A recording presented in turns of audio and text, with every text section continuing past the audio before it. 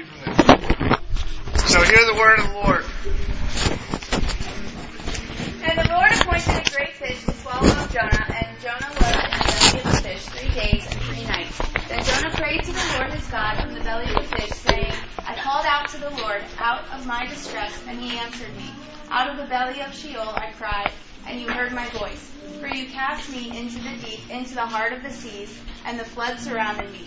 All your waves and your billows passed over me. Then I said, I am driven away from your sight, yet I shall again look upon your holy temple. The waters closed in over me to take my life. The deep surrounded me. Weeds were wrapped about my head.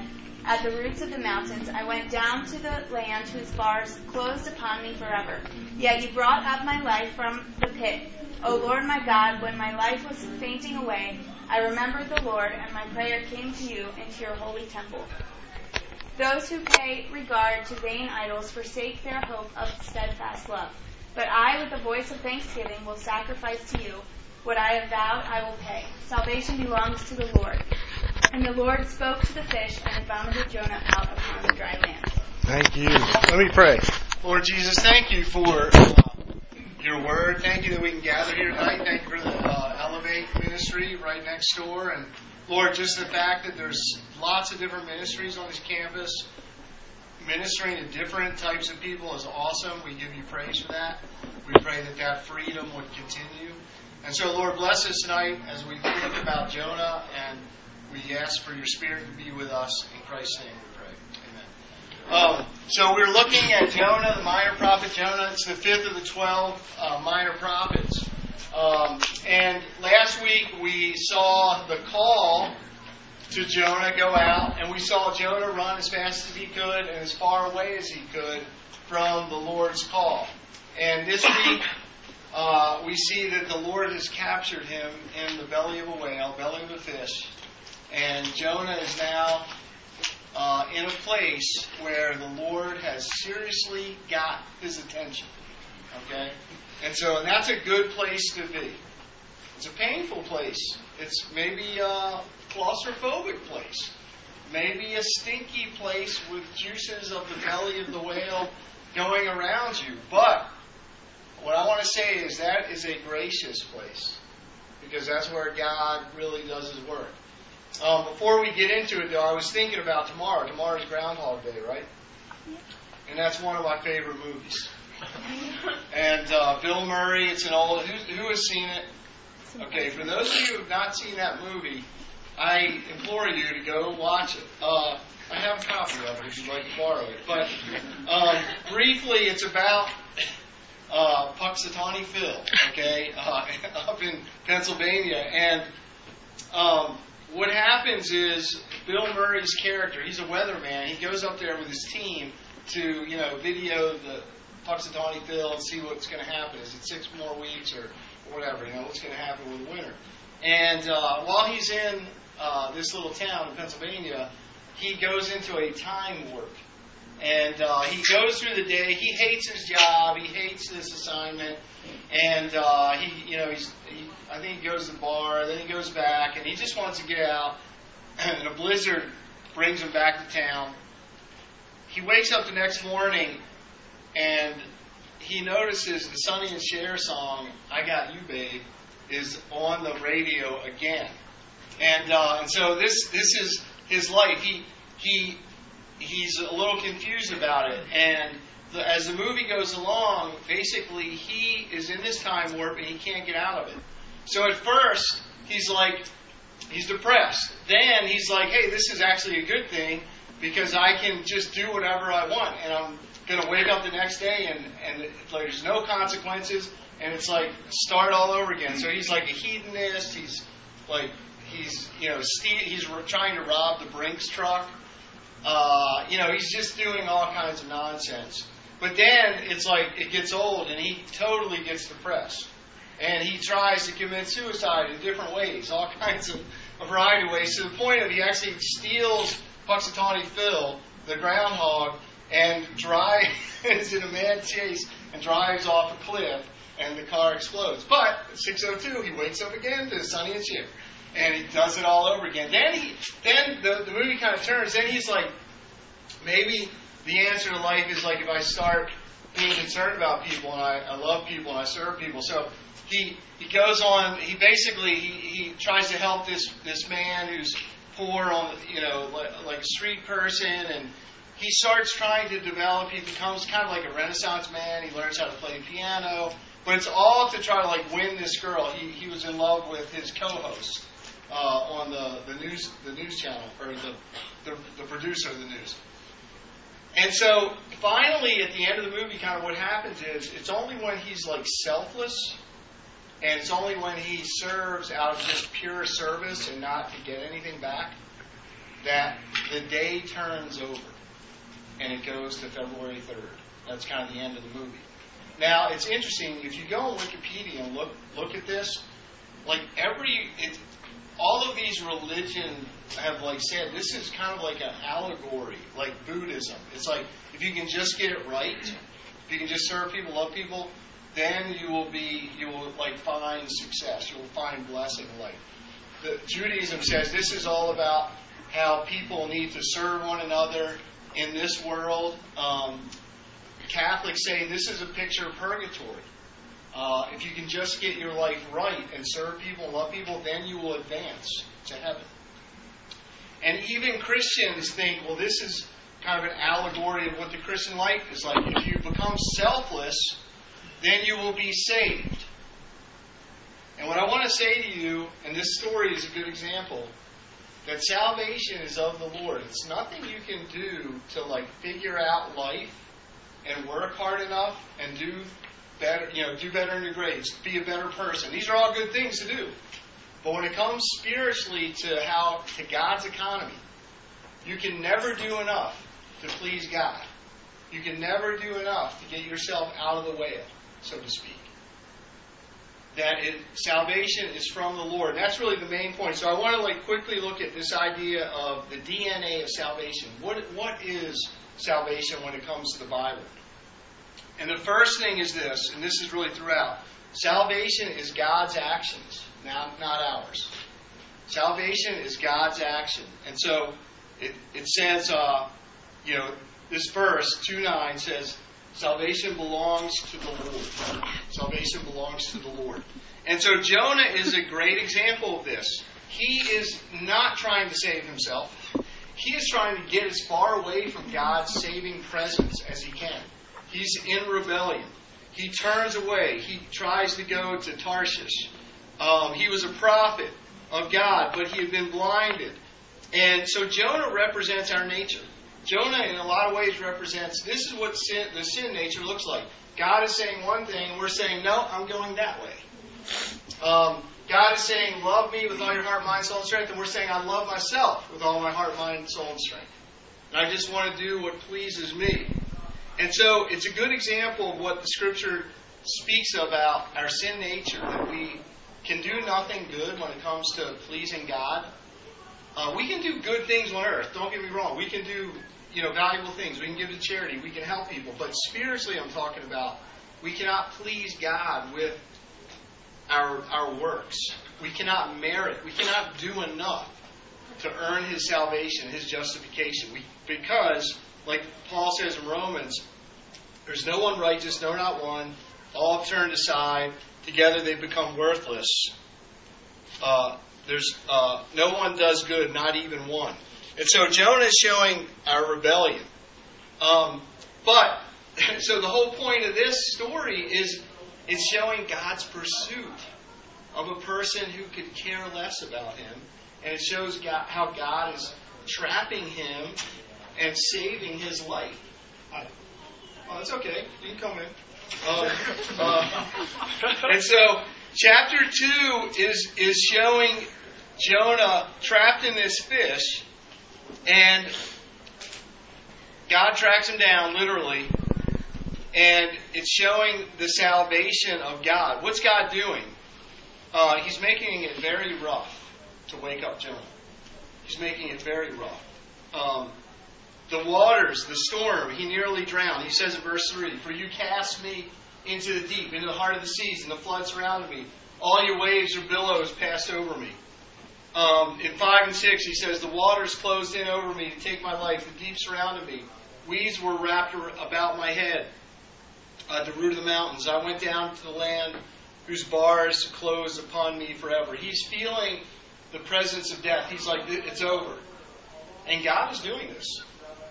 God is bringing him to the point where he's coming to the end of himself. Literally, a fish swallows him. And God calls, it says in the beginning of this, go back. God, the Lord, appointed a great fish to swallow up Jonah. And Jonah was in the belly. Now, what was that fish doing? If Jonah was just in the storm in the waters, he would have drowned.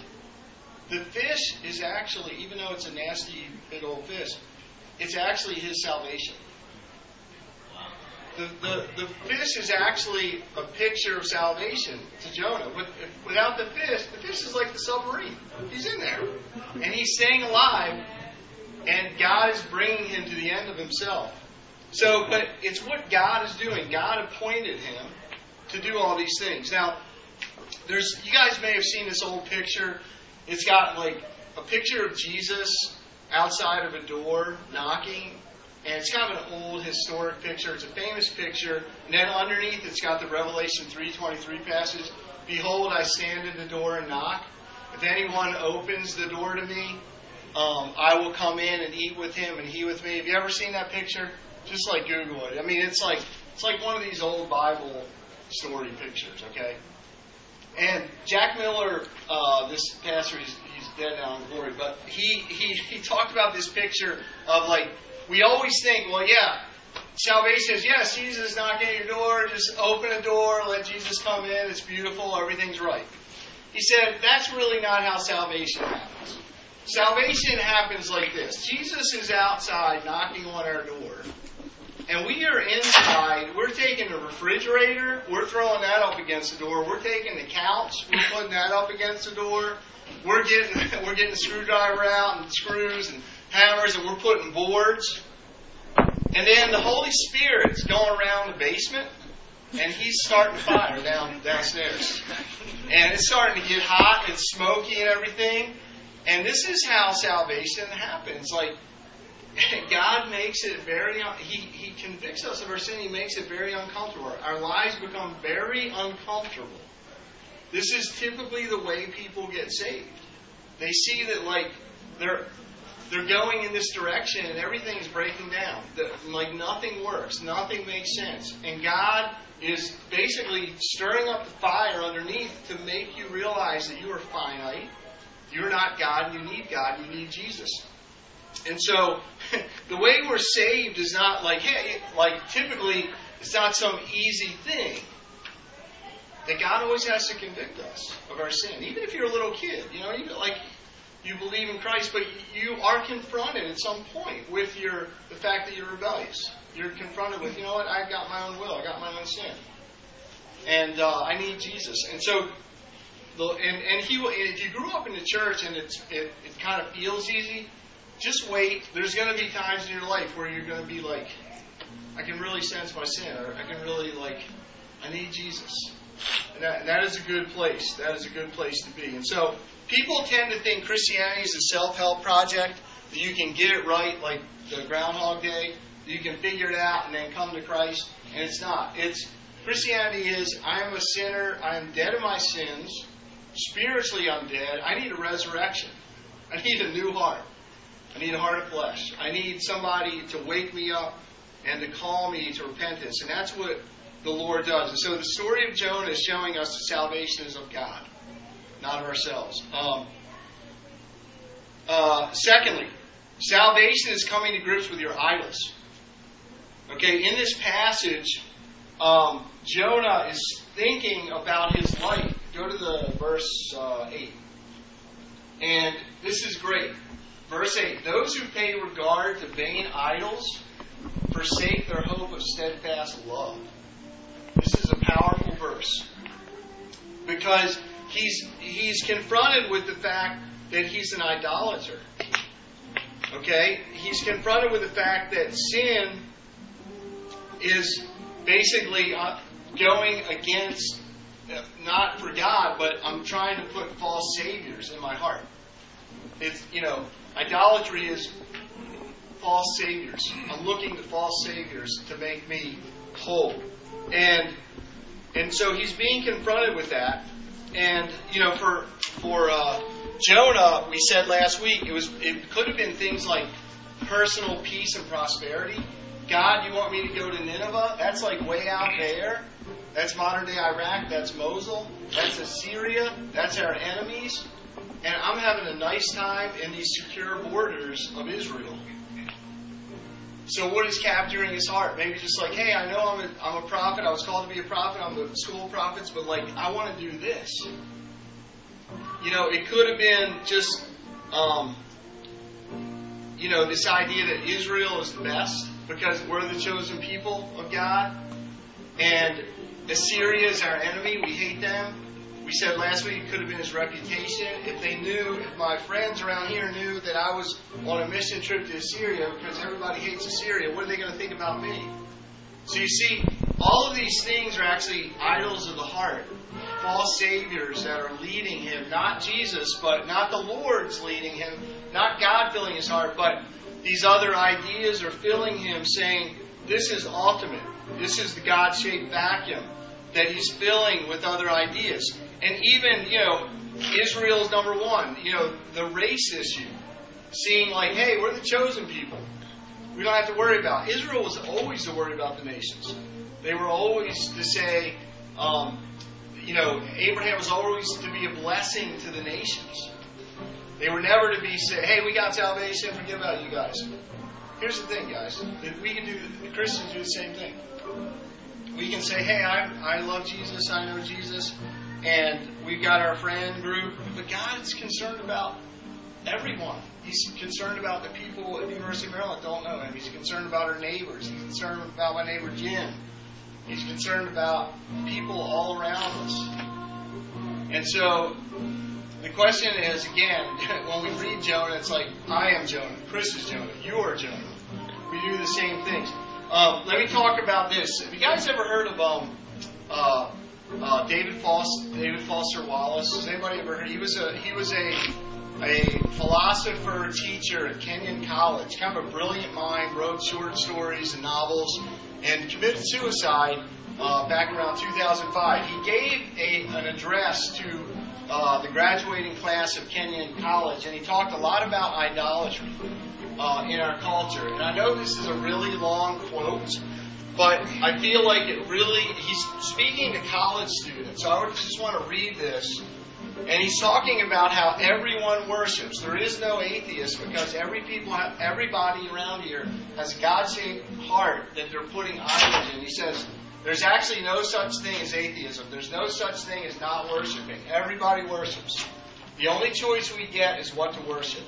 And the compelling reason for maybe choosing some sort of God or spiritual type thing to worship, be it Jesus Christ or Allah, be it Yahweh or the wicked mother goddess or the Four Noble Truths, or some inviolable set of ethical principles, is that pretty much anything else you worship will eat you alive.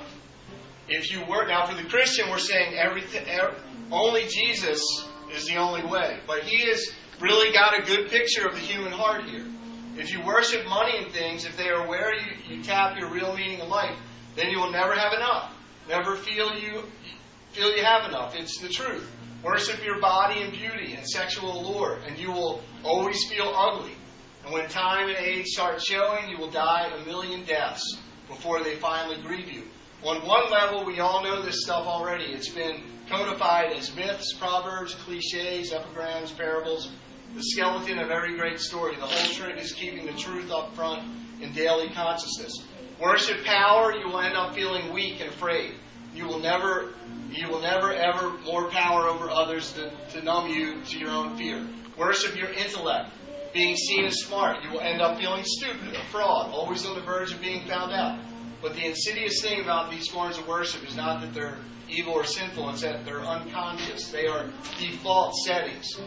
They're the kind of worship you just gradually slip into day after day, getting more and more selective about what you see and how you measure value without ever being fully aware that that's what you're doing. And so the point being here is when you worship anything else other than Jesus, it will ultimately slowly destroy you. It will put you in bondage. It will make you a bondage of, you'll be a slave to money. You'll be a slave to looks. You'll be a slave to wealth. All of these things. Jesus is the only one that will actually bless us and make us feel alive and what we're made for. So Jonah is becoming aware that his idols, these idols are what are destroying him. And so my question is, are you miserable? Even if you're a Christian, are you miserable? And could it be that some idols have gripped you? And so the lesson we learn from Jonah is repent. Like, Jesus, come to me again and deliver me. Help me see what's really going on in my heart. Forgive me and set me right so that I'm not just like wasting my life on these things that are false saviors. The last thing is this. Salvation leads to prayer. He's in the whale and he looks to God. He's got nowhere else. God has finally gotten his attention, and he's crying out to God alone. He says, I cried out to the Lord out of my distress, and he answered me. I cried, and you heard my voice. Prayer is remembering God's work. When my life was fading away, I remembered the Lord, and my prayer came to you in your holy temple. Prayer is thanksgiving for God's sacrifice. At the end of this, it says, but I, with the voice of thanksgiving, will sacrifice to you what I vowed I will pay. Salvation belongs to the Lord. So ultimately, the DNA of salvation, of faith, is that it makes us turn to God and pray and cry out to Him. Prayer is a fruit that God has changed your heart. Prayer is a fruit that God's at work in you. So if you're not praying, that's a dangerous spiritual thermometer. And I'll go through times where it's dry and it's really hard for me to pray. And God wants us to have that close relationship. It's a testimony that we are weak, but He is strong. And so, and the last thing is that He's ultimately thinking about the salvation of God in the sacrifice, because He talks about, I will offer a sacrifice for you. And that's a pointer ahead to the Lord Jesus, the ultimate sacrifice. Because Jesus is saying, I'm the greater Jonah. Just as Jonah was in the belly of a whale 3 days and 3 nights, the Son of Man will be in the belly of the earth and rise again. And so Jesus is talking about His death and resurrection. And so Jonah understood that in the temple was the sacrifice, and he knew he was a sinner, and he knew he needed a Savior. He didn't know it was Jesus yet, but he knew that God would provide. We have the Jesus, we have the greater Jonah to say, Jesus, help me, forgive me, save me. That is what salvation is. It's saying Jesus alone, His sacrifice, not my works, not Groundhog Day. Jesus alone, and that sets you free from your idols. But you need to do it every day, because your idols will creep back, trying to get you, pull you back into the belly of the whale. Let me pray for us. Lord, thanks for this night. Thank you for your blessings. Lord, help us to wrestle with our idols. To wrestle with, He's saying, the default place of our heart is to run after idols. To say, I need a Savior, but not Jesus. So show us those. Help us to repent. Help us to run to you. And we lift it up in Christ's name. Amen. We probably went over, but do you want to sing one more song? Yes. Sure. Sing one more to close it.